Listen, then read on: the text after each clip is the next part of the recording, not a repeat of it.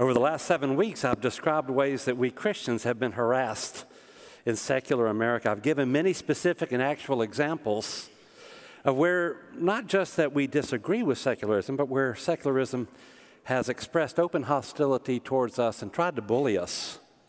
We've been kicked off university campuses, canceled from social media, sued by government agencies, ordered to compromise by HR departments, had our books tossed off retail websites, been discriminated against at work, unfairly banned from our worship services, threatened with the loss of our licenses, accreditations, and even our tax-exempt status, had our children propagandized by the media in a growing number of school districts, called all sorts of names, cursed, and condemned. All of this hostility simply because of what we believe as Christians. Seeing this growing threat against Christians in the church, several years ago, the North Boulevard elders began discussing how we must strengthen ourselves as a people of God in the face of opposition. They've spent hours literally in prayer and also in conversations. They asked me to preach this series of sermons as an introduction to a long conversation we need to have about how to stand firm in a faithless age. Before I finish the series, which I'll do this morning, I'd like for you to hear once again from your shepherds as they give you a biblical word of encouragement about the importance of standing firm. Dear friends, do not be surprised at the fiery ordeal that has come on you to test you, as though something strange were happening to you. But rejoice inasmuch as you participate in the sufferings of Christ, so that you may be overjoyed when his glory is revealed. We, the elders of North Boulevard, want to thank you for your positive response to the church-wide conversation we began 8 weeks ago, designed to encourage this body to stand firm even in faithless times. Many of you are living models of Paul's words. Be joyful in hope, patient in affliction, and faithful in prayer. We elders believe there is a rising opposition to the Christian faith in America. It may become difficult to be faithful to Jesus in this increasingly faithless world. But we are not worried. If hostility breaks out against us, we will trust the words of Jesus. Blessed are those who are persecuted because of righteousness, for theirs is the kingdom of heaven. In his sermons, David has described some of the opposition we face, and he has articulated several principles for standing firm. We want to reinforce these principles, reminding you that we must go through many hardships to enter the kingdom of God. First, be on your guard. Stand firm in the faith. Be courageous. Be strong. Do everything in love. Remember that you have already chosen Jesus, and he is King of Kings and Lord of Lords. If the way becomes difficult, don't back down from Jesus.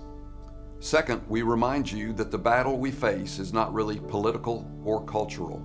As Paul says, our struggle is not against flesh and blood, but against the rulers, against the authorities, against the powers of this dark world, and against the spiritual forces of evil in the heavenly realms. For this reason, we encourage you to strengthen your prayer life. Seek out the power of the Holy Spirit and recommit to the Scriptures. Third, we urge you to be on your guard against sin and temptation, which are likely to increase. Be alert and of sober mind. Your enemy, the devil, prowls around like a roaring lion, seeking someone to devour.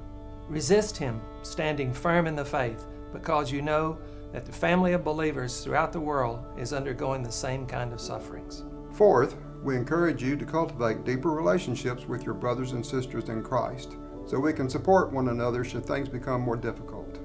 We will stand together as the community of Christ. Be like-minded, be sympathetic, love one another, be compassionate and humble. Do not repay evil with evil, insult with insult. On the contrary, repay evil with blessing. And last, we encourage you to make disciple-making your mission, knowing that through the gospel, even those that may hate us can come to eternal life. As Jesus says, I am sending you out like sheep among wolves. So be as shrewd as snakes, but as innocent as doves. Suffering is the way of Christ. Jesus suffered, and we will suffer too. A servant is not greater than his master. If they persecuted me, they will persecute you also. But it's a blessing to suffer for the sake of Jesus. If you are insulted because of the name of Christ, you are blessed. For the Spirit of glory and of God rest on you. If you suffer as a Christian, do not be ashamed, but praise God that you bear that name. And so we assure you that we at North Boulevard are going to face the future with confidence, with hope, with joy, and with the conviction that the battle has already been won. As Jesus has said, I have told you these things so that within me you may have peace. In this world you will have trouble, but take heart, I have overcome the world. Together we will joyfully follow the risen Savior, Jesus Christ, who is nothing short of invincible.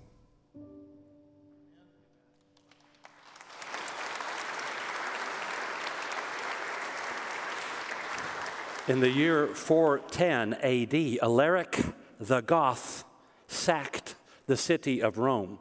It was among the greatest shocks the world has ever seen, far more cataclysmic than were Pearl Harbor or 9/11. The Eternal City had stood undisturbed for 800 years. Its fall signaled the end of the world as people had known it for centuries. Even people who hated the Roman Empire were shaken by the disaster, aware that the very foundations of the world they had known had now shuddered and collapsed. In response to the catastrophe and the worldwide instability that the city's collapse created, the brilliant theologian and bishop Augustine wrote one of the world's most important books called The City of God. In The City of God, Augustine seeks to offer a Christian interpretation of the fall of Rome. He defends the church against accusations that we were responsible for its fall, and he encourages Christians to keep our eyes fixed on Jesus. In other words, to stand with the church eternal.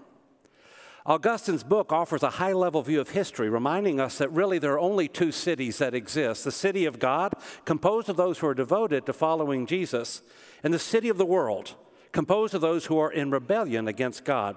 These two cities have been opposed to one another since the beginning, and they will continue to be at odds until Jesus returns, when the city of God will finally win, and the city of the world will be punished. Accordingly, to quote Augustine, two cities have been formed by two loves. The earthly city by the love of the self, even to the neglect of God. The heavenly city by the love of God, even willing to neglect oneself. So as we Christians face increasing hostility from the city of this world, we must continually remind ourselves that we were never really citizens of this world anyway. Our citizenship was always in heaven, and it's to heaven's kingdom that we look. We belong to an eternal city, and the trials that we suffer now will soon be redeemed. Sweeping the history of the people of God, the Hebrew writer puts it this way: all these people were still living by faith when they died. They did not receive the things promised. They only saw them and welcomed them from a distance, admitting that they were foreigners and strangers on earth. People who say such things show that they're looking for a country of their own. If they had been thinking of the country they had left, they would have had opportunity to return. Instead, they were longing for a better country, a heavenly one. Therefore, God is not ashamed to be called their God, for he has prepared a city for them. Brothers and sisters, we belong to the city of God. And because of this, we're able to face anything with confidence and joy. We've already read the final chapter of history, and God wins. We're guaranteed a renewed heaven and earth, a paradise in which once again we walk with God, where the sun never sets, the streets are of gold, the gates are of a single pearl, where the wealth of the nations pours in, the tree of life still blooms, where no more tears, no more pain, no more suffering, no more sorrow, no more death, and no more dying are ever experienced, where all things are made new. We are the church of Christ, and so we're invincible. We are the bride of Christ. We are the body of Christ. We are the household of God. We are the temple of the Holy Spirit. We are the sheep of God's flock. We are the pillar and the ground of the truth. And we are these things even if we fail to be perfect. We are these things because God has declared us these things in His sovereignty. That means we are the church of yesterday. We are the church of today. We are the church of tomorrow. We are the church universal. We are the church eternal. We are the church of Christ. To strengthen our resolve in the face of hardships, we need to look beyond the day-to-day struggles that we might face here in an increasingly secular America and look to Jesus, the author and perfecter of our faith. Ancient Rome fell in a disaster. Today, I've done this. Today, you can wander the ruins of ancient Rome, its haunts, its vultures. And from there, you can accurately predict the fate of any city of this world that raises its fist against the Lord God. From the ruins of ancient Rome, you can reflect on the fact that only two institutions survived the ancient world: the synagogue and the church. The synagogue because God is not done with the Jews, and the church because we are the people of God, eternal. And you can be sure that any empire that lifts its fist against the people of God today is going to look like Rome soon. The church is never going to fall. We've been kicking down the gates of hell since Jesus came. And we're going to be storming the gates of hell when Jesus returns. And so to be invincible, I'll remind you very quickly of a few things. First, I want you to remember that you are in God's story. We've all played that little paper game called Connect the Dots. It's a good illustration for how we might survive in a hostile culture. Imagine that your life is a complex set of a million events, sometimes unrelated and often out of your control. This is actually the truth. Imagine if those events were represented by dots on a piece of paper. The mind wants to connect the dots in such a way as to create a story, but it's your mind that makes the story. I want to encourage you to listen to the fact that it is God who's writing the story and not you. The story was never about you.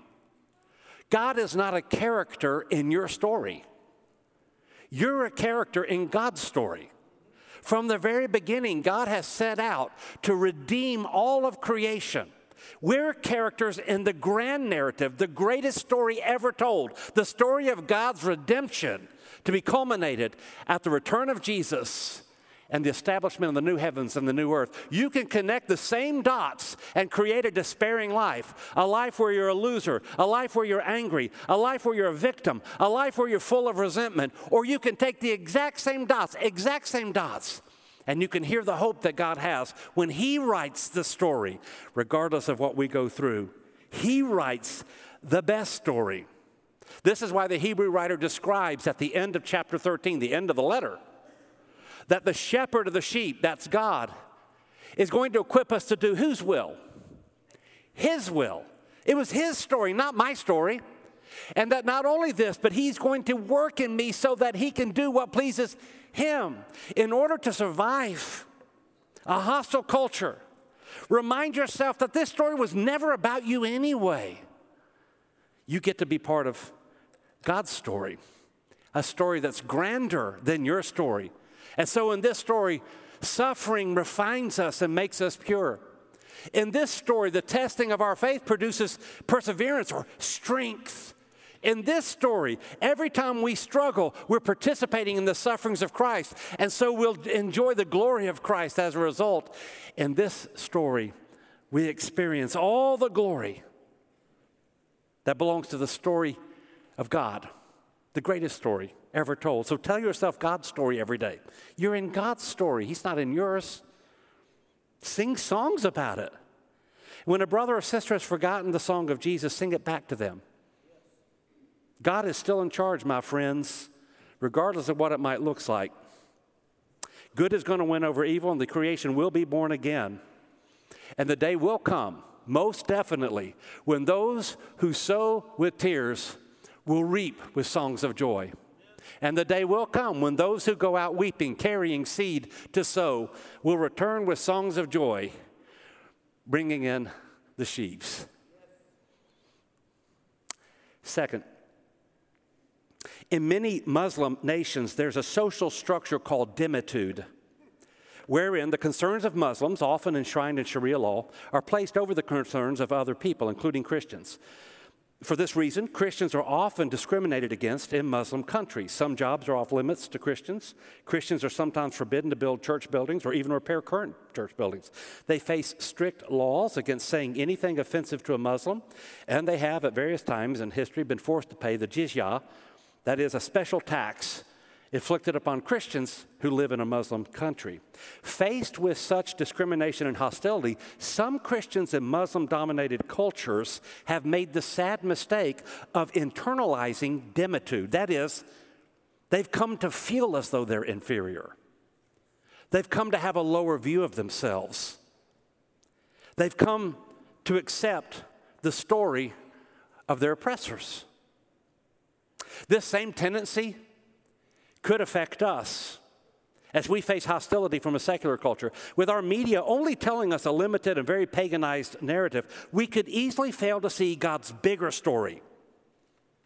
Every day, our values are reviled in America by corrupt elites. Frequently now, prominent evangelicals announce that they're abandoning biblical principles or Jesus altogether, and some of our own leaders have compromised themselves through moral failure.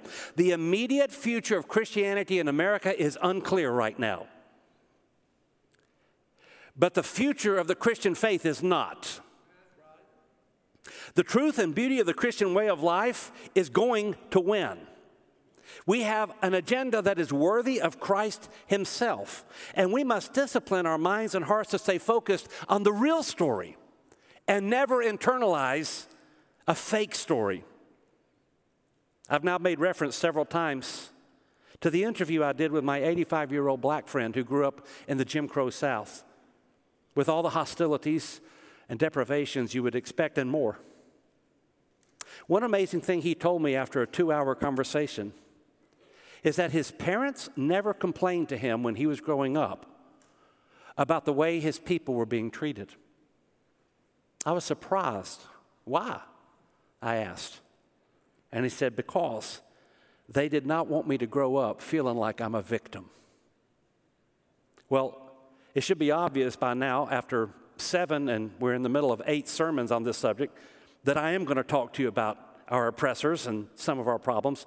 But this black brother, this sweet man, is onto something. We're not victims. And we don't respond in fear. And we're not angry. We're the people of God. I'm surprised that everyone I interviewed in persecuted areas for this sermon series, and that's as many as 15 different people, every one of them turned out to be among the happiest people on earth. In fact, they were not very interested in talking about their persecution or their hostile governments, and most seemed uninterested in this sermon series, as though I'm wasting my time. It is because instead they're focused on one thing: bringing a lost world to Jesus. And obsessed with that, they know peace and joy. That's the true story. So don't internalize fake stories. Don't internalize dhimmitude. Don't come to think of yourself as somehow a victim. Remind ourselves that we stand together. We stand in God's story. God's story is going to win. The secular story in every secular institution in the U.S. will one day lie in the dustbin of history, and the story of God will reign forever. So we stand as God's church. And number 3, connect to the worldwide church. To survive a hostile culture, we need to keep one eye on the big picture at all times. An important way to do this is to network with the global church, including the church in hostile areas where I just mentioned. The believers in these areas typically have far more experience at dealing with hostility than we American Christians have. So we can share with them our prayers, our songs, our heroes, our strategies, as well, of course, as the Spirit of God and the sacred scriptures. In this world of the internet, it's much easier to do than ever before. Connecting to the worldwide church will encourage us because it reminds us we're not alone. In fact, connecting to the worldwide church will show us that though the Christian faith is declining in the U.S., it's exploding worldwide. Brother Lawrence, who led the opening prayer of this service, has planted more than 350 churches. His goal in the next 10 years, 50,000 churches in a Muslim-dominated area. So though it may feel to us down here in Little Murfreesboro, Tennessee, or wherever you are, as though the Christian faith is in its worst days, it's actually never seen better days. Hundreds of millions, 500 million Christians on the continent of Africa alone. And so the Lord is on the march.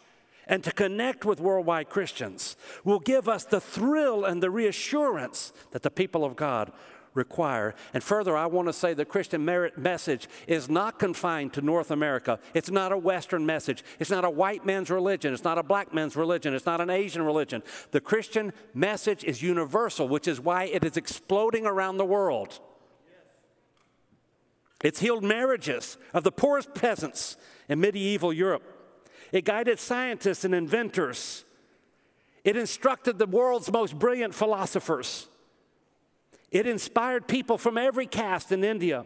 It charmed Constantine the emperor and saved the slave worker in the copper mines of Spain. It's inspired day workers, economists, jailers, and jailmates, people in castles as well as homeless people, artists and loafers, people whose names are in all the history books, as well as people who died without anyone knowing their name.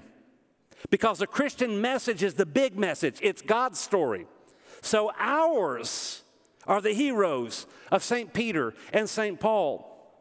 Ours are the Irenaeus and the Athanasius, the Chrysostom and the Jerome, the Benedict and the Anselm, the Assisi and the Aquinas, the Calvin and the Luther. Ours are the Wesleys and the Tolstoys, the Chestertons, the Bonhoeffers, the Lewises, and many, many others. You did not, when you joined the church, join some fledgling movement whose future is in doubt. You instead joined, as a Hebrew writer says, the city of Zion. You've come to Mount Zion, to the city of the living God, the heavenly Jerusalem. You've come to thousands upon thousands of angels in joyful assembly, the church of the firstborn, whose names are written in heaven. You've come to God, the judge of all, the spirits of the righteous made perfect, to Jesus, the mediator of a new covenant, the sprinkled blood that speaks a better word than the blood of Abel. Therefore, since we've received a kingdom that cannot be shaken, be thankful.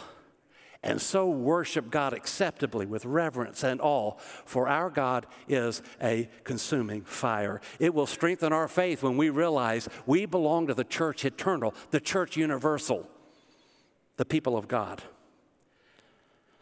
1,000 years from now, secularism and its hostile institutions will not even be memories. But the church of Jesus Christ will be sitting on its throne. You and I belong to the church eternal. Don't forget that. And last, trust in the church victorious. Pastor Andrew Brunson led a small church in Izmir, Turkey, when Recep Erdogan, Prime Minister of Turkey, decided to crack down on Christians several years ago. Brunson was arrested and falsely charged with aiding terrorism. He was detained for several years as the U.S. government sought to negotiate his release. Believe it or not, one of the lead negotiators was a brilliant attorney who's a member at North Boulevard, C.C. Heil, who did negotiate his release. Brunson says that during the first year of his captivity, he huddled in the corner, a broken man, the shock of the mistreatment. But by the second year, he had developed a form of trust he could not have developed any other way. We American Christians are going through something of a shock right now, that our own institutions appear to be turning against us. Our values are being attacked, and some of our own people are being bullied. But I'm arguing it's time now to get over the shock and to let the trust kick in. That God is strengthening us. God is purifying us. The church has always been an exiled community. We just sometimes didn't know it. Now we know it. And so now we must look away from D.C., NYC, and Hollywood and turn our eyes to Jesus and let him be the author and the perfecter of our faith. In 1948, Richard Wurmbrand was imprisoned by the socialist government of Romania for his Christian faith. He had been in prison before. This time he was sentenced to 3 years of solitary confinement. Sitting in his prison cell, Wurmbrand, the Christian, made up his mind that if he ever got out, he would use his experience to help other persecuted Christians around the world. And as a result, when he did get out, he founded Voice of Martyrs, an organization that does, in fact, just that. Before he died, Wurmbrand would speak all over the world about Christian persecution. Ever so often, someone would ask him, "What are your credentials to speak on this?" And Wurmbrand would turn around and pull his shirt up and show the scars on his body and say, "These are my credentials." What he was suggesting to the world is that the church will be victorious. That's the church we belong to. That's the church that will win the battle against those who might bully us. Jesus' honor is at stake, and he's not going to be dishonored for long. Every regime that has ever lifted its head up against the people of God has started the clock ticking on its own demise. I'll remind you that in 1989, the socialist government of Wurmbrand's Romania was toppled. Its general secretary, Nicolae Ceausescu, was executed in the streets. Wurmbrand's church lives on. Ceausescu's persecuting does not.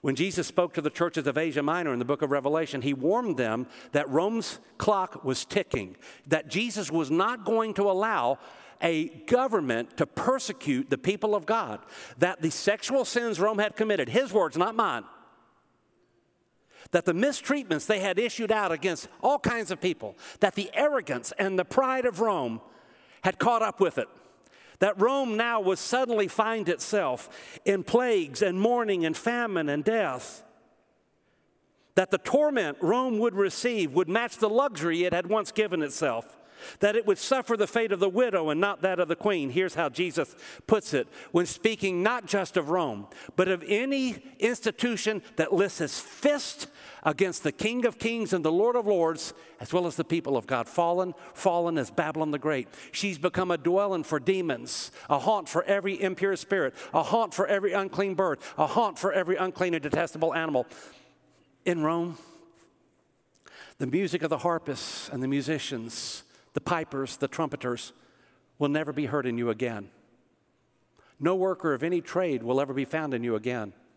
The sound of a millstone will never be heard in you again. The light of a lamp will never shine in you again. The voice of bridegroom and bride will never be heard in you again. Your merchants were the world's important people. By your magic spell, all the nations were led astray. In Rome was found the blood of the prophets and of God's holy people and all who had been slaughtered on earth. Jesus' message is clear. Raise your fists against the people of God, and the clock starts ticking on you. That's because Jesus is invincible. And so his people are victorious. We are those people. We are the church, eternal. I'll wrap it up. In that same book of Revelation, Jesus says, "I am the Alpha and the Omega." We would say A to Z. I am the one who is, the one who was, and the one who is to come, the Almighty. Several years ago, sociologist George Yancey decided to conduct a survey to determine Americans' attitudes towards Christians. He asked questions of nearly 4,000 people about their views of Christians. Many of the respondents were highly educated, progressive, and wealthy people. So Yancey was surprised at the hatred he discovered in the responses to his questions. So surprised, he coined the term Christianophobia, people who hate Christians. Some people literally wrote their opinions in the survey. They came out like this, and I quote, "Churches and houses of religion should be designated as nuclear test zones. Kill them all and let God sort them out. The only good Christian is a dead Christian." And there was this one, "So many Christians, so few lions." By the way, one can only imagine These same inclusive and tolerant people saying any of these things about any other minority in America, but they felt so smug, so proud, that they had no problem speaking this way about the people of God. It's a bad omen for America. But for the people of God, it's nothing new. The people of God have faced hostility all the way back to the crucifixion itself. The hostility we face today, it's really just an affirmation that we belong to the people of God. So, brothers and sisters, in the face of hostility, make your resolutions secure. I will stand firm in Jesus, and I will never deny him. I will obey the scriptures, and I will never compromise them. I will be holy, and I will never conform to the world. I will make disciples, and I will never betray the gospel. I will rescue sinners, but never approve of sin. I will bless my enemies and never curse them. I will rejoice in my sufferings and never become bitter. And I will hope in Jesus and never put my hope in this world. And God will reward your faithfulness. Persecution purges us of contaminants. It strengthens our resolve. It brings great reward. It binds us together.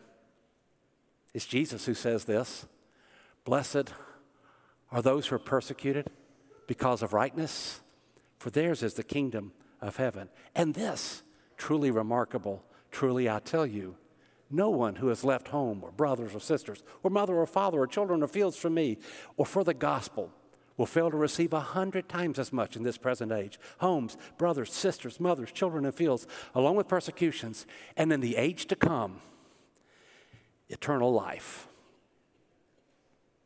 So as he reflected on the pain that the church felt when it was blamed for the fall of Rome, our man Augustine sought to put it all into perspective in his magisterial City of God. We follow a persecuted Savior. Why do we think we would escape persecution? Being persecuted is part of a cleansing process. It's part of being countercultural.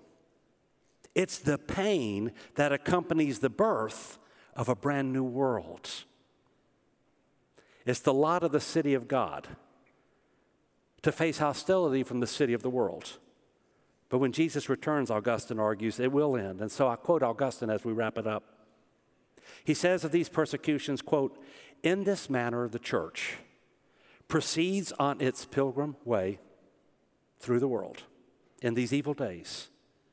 Its troubled course began not merely in the time of the bodily presence of Christ and the time of his apostles. It started with Abel himself, the first righteous man slain by an ungodly brother. And the pilgrimage goes on from that time right up to the end of history, with the persecutions of the world on one side, and on the other side, the comforts of God." Brothers and sisters, the church will never be defeated, and the gates of hell will not prevail against us.